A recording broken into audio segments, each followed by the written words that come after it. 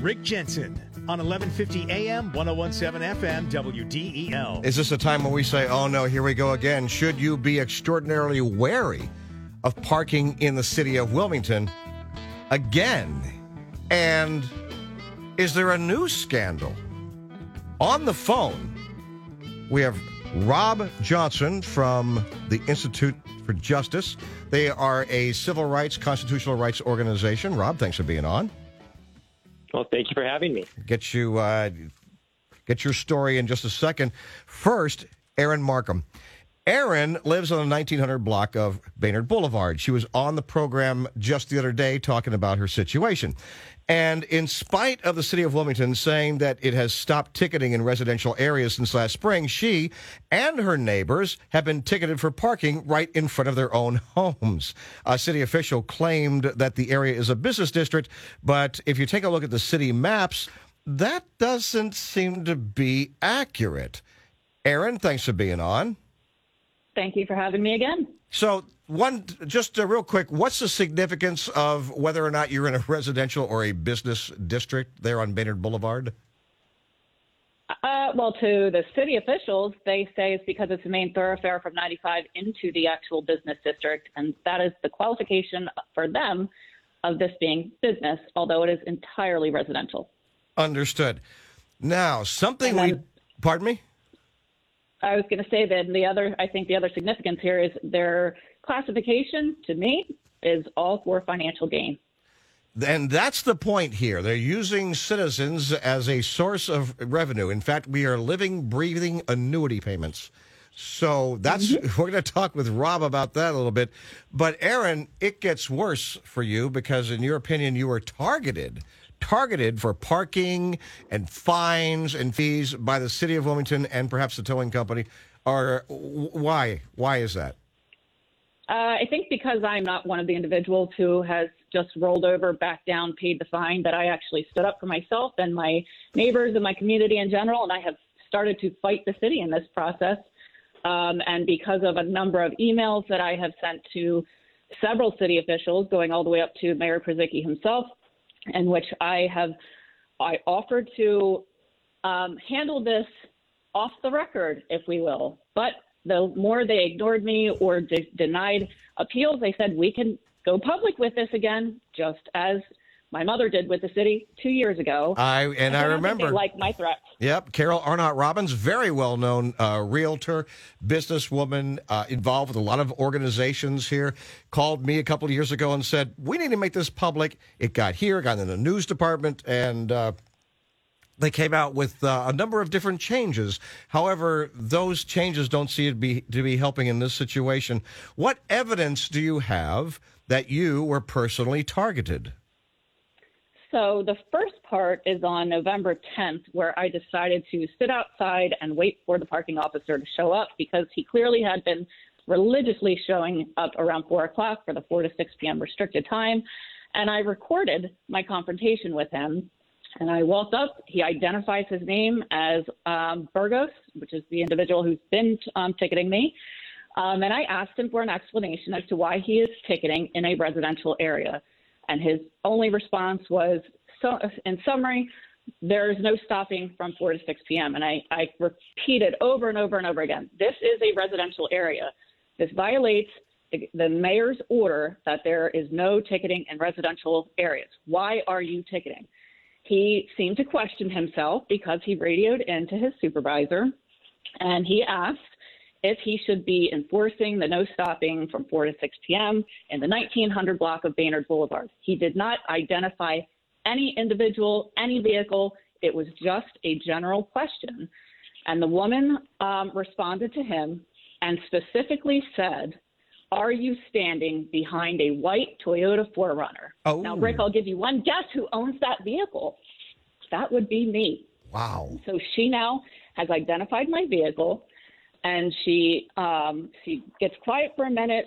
She comes back, and she said, if you are standing behind the white Toyota 4Runner, make sure you get a very clear picture, issue the violation, and tell her the appeals process. We are enforcing the no stopping in the 1900 block of Baynard. And I said, well, thank you for specifically targeting my vehicle, we're not talking about the general block anymore. That was my vehicle. Did she hear He you? wasn't even standing behind my vehicle. No, I don't know what she heard from me, but he did tell her. She's been recording me for like 2 or 3 minutes now, and I said, make sure you let her know that I recorded her directing you to target me with a ticket. And to this day, I never got an explanation from any of them as to why he was ticketing in a residential area. So there's the first target. Now, has the mayor issued anything formally about rescinding the no ticketing order? No. Okay. No. He did issue a no ticketing order. Yes. No ticketing started in March when the pandemic started, and that was a full suspension of all ticketing. In July of last year, he issued an update that the city was going to begin enforcing the meters and time restrictions in the downtown business district and riverfront only, specifically downtown business district and riverfront, and that all residential permit districts continue to be suspended from ticketing. And as you mentioned, Rick, we do have a map that's published on the city site where the city actually defines the central downtown business district, which is pretty far away from Baynard Boulevard. We also have a map from the city website where they publish residential permit zone B, as in boy. That is this residential permit district. And yet we are still getting ticketed as though we are in the business district. So are you monitoring the city website to see if they updated it at all on a daily basis? I don't watch every day. I can't spend that sort of time and energy with this. I understand. Let's get to Rob Johnson. Rob is an attorney with the Institute for Justice. And as I recall, the Institute for Justice was indeed involved with another case here in the city where you had, and I believe it was Institute for Justice was one of the groups involved with Ed Osborne Automotive, as he successfully fought against the city in what would be considered to be an illegal use of eminent domain. Rob, you've covered some municipal legal actions around the country. Do you think Erin has a good case against the city in this one? Well, what we're doing right now is we're asking the city to explain itself. And, certainly from everything that I've heard so far, yes, I think she does. The city, we're going to see what they have to say for themselves. It's hard to imagine what they're going to say and how it's going to be convincing. But what we've done is we've sent them a letter asking them to explain this. And the way I like to put this is the Supreme Court has said that when the government is enforcing the law in order to raise revenue, that kind of enforcement gets extra scrutiny because, when government has a financial incentive, that raises all kinds of concern. Help us understand. What we're doing right now is we're bringing that scrutiny and we're asking the government to tell us what's going on here. What are you doing? Okay, I'll get to some detailed question on that. First of all, why does a case like this, parking, tickets, and apparently some more going on with towing and such like that, but why does this little thing that's happening in Wilmington, Delaware, interest you in such an influential national organization? Well, so this is all about the problem of government using fines and fees in order to raise revenue. Using these kinds of, what you might almost call like petty ticketing, as in the aggregate, they're raising huge amounts of money doing this, using citizens as piggy banks rather than treating them as citizens to be protected and to be treated honestly. And that's a huge problem, across the entire country. And honestly, it's interesting, in some ways, the smaller the amount at issue for any individual, like a parking ticket, the easier it is for government to get away with abuse. Sure. Because no one individual has the ability or the incentive to stand up and to challenge it. And so that's where we come in. So from a civil liberties point of view, excuse me, what might be the two most important things you're looking at here?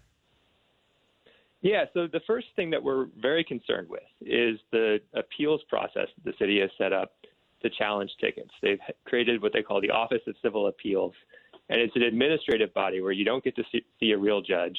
They have these administrative judges who aren't even trained as lawyers, and they make it almost impossible to get through that to see a real judge and to get real review for these tickets. And so people are languishing in these administrative procedures for months or years, unable to get any real review for what's going on.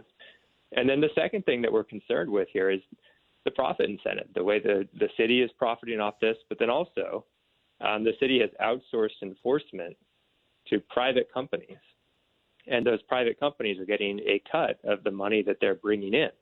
And, obviously we're all for private enterprise, but not private enterprise when it's essentially government-sanctioned stealing from the government's own citizens. So the way it works in Wilmington is the same way it works in many, many different cities. You have a contract with a towing company, and you don't pay the towing company anything. What they do is they simply keep the vehicles they've towed that are not claimed within 30 days. They'll junk them, they sell them at sheriff's sale, or whatever. Is there some sort of, in your opinion, is that some sort of untoward relationship?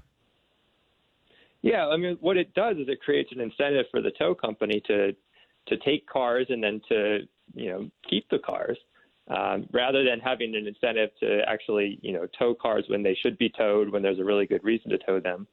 The incentive is for them to tow as much as possible, to provide as little notice as possible, and then hopefully to get to keep the car. Gotcha. I was also looking at the reports I have here about the company that does the booting as well as the paperwork with the invoices and such like that. They get $100,000, like $102,000 a month, plus 30% of the fees and such. Is that pretty common? Well, that sort of arrangement is common in a lot of different contexts.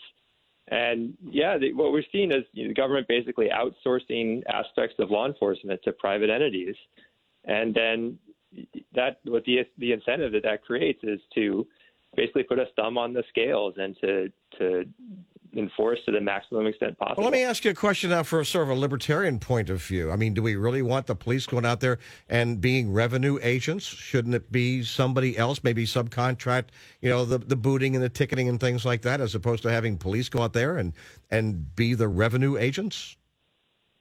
Yeah, so I don't think it's a problem that it's being contracted out to private entities. The problem is the way the incentive structure is set up, that those private entities are profiting the more that they can ticket and the more that they can bring in.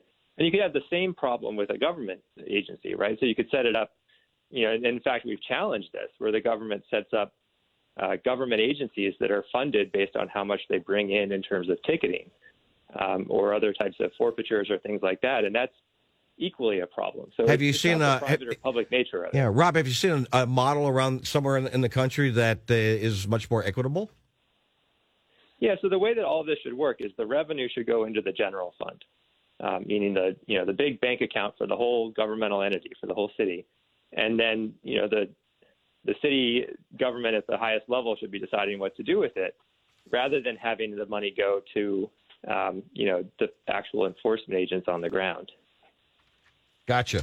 So you said that you want information from the City of Wilmington, fact-finding. What sort of information or documents are you looking for? And are you using Freedom of Information Act filings to get it?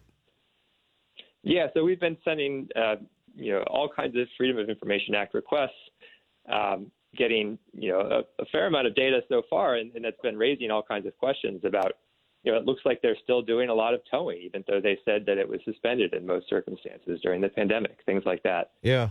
So, we'll be filing more of those. We're also looking to talk to people. If there are people out there who have stories that they think that we should hear, I'd urge people to reach out to us, because we're looking into this and we want to hear people's stories. How did I reach you? Well, they should go to our website. It's www.ij.org. ij.org. There's a pretty big button. Yeah, I understand. You got a big button there that people can push. I didn't actually take a look there and see what you got. Yeah, there's a big button that says contact us. Okay, so that's it. And they just say, hi, my name is so-and-so. Here's my email, my phone number. I've been abused by the City of Wilmington with parking tickets and towing.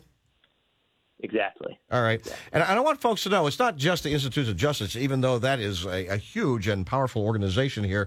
It's also the NAACP. We've got Network Delaware.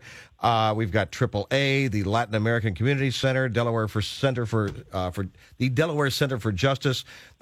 These organizations all gather around this issue. And I've got more and more people to talk to myself on this program and get their stories. I want to get to Erin. Erin, you've talked to a lot of these other people as well. What are they saying about what's happening with them? It's the exact same. So I've talked to my neighbors. Everybody on this block is being targeted with tickets. But the interesting fact, I think, with Baynard Boulevard is this you drive from all the way up Baynard where they're defining as a business district. It's actually only this one little block where we're impacted because we don't have any off-street parking. Everybody else has a parking lot or a private driveway. So we are definitely targeted in this block. The neighbors have all been ticketed. One neighbor I spoke with recently said that they're up to probably $300 in tickets. And the person said, I don't want to sound like I'm one of the city scofflaws, but I am working from home and I have difficulty getting out by 4 o'clock sometimes. And by 4:20, it's too late. They already got me.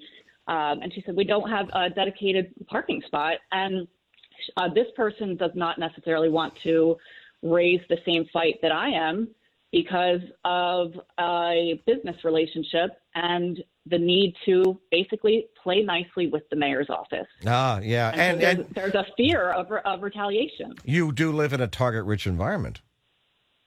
Yes. I understand. I want to get to Rob also. Looking at the contracts, those were acquired by Freedom of Information Act applications as well and such. And Rob, I'm going to presume you read these, and I want to get your reaction to the city saying that there was no towing in 2020, and yet you take a look at documents that show the revenue, 2020 tow release fees of $55,000, which is actually more money than 2019. That's 1,976 release fees being paid, about nearly 2,000, about the same as 2019. How is it possible to have no towing in 2020 and still generate all those fees? I mean, it's a great question. That's one of the biggest questions that we're asking. And, I think part of it, again, goes back to the financial incentives that we have here because, the tow company, the way it's set up, they get $0 from the city for every truck or car that they tow. But then if they can keep it and sell it, they get to keep the money that they raise. And so the incentive that they have is to go out there and find these cars and these trucks and then hopefully get to sell them off. All right. Rob Johnson, Institute for Justice, Erin Markham. This is just the very beginning of what looks to be another scandal in the city of Wilmington with parking fees and towing. And we've got like 7 different groups of people in addition to individuals who are not letting go. Not letting go. Erin, thanks for your time. Rob, thank you as well. Thank you. Yeah, thank you. All right. We're going to be back right after this. There's more Rick Jensen coming up on 1150 AM, 1017 FM, WDEL.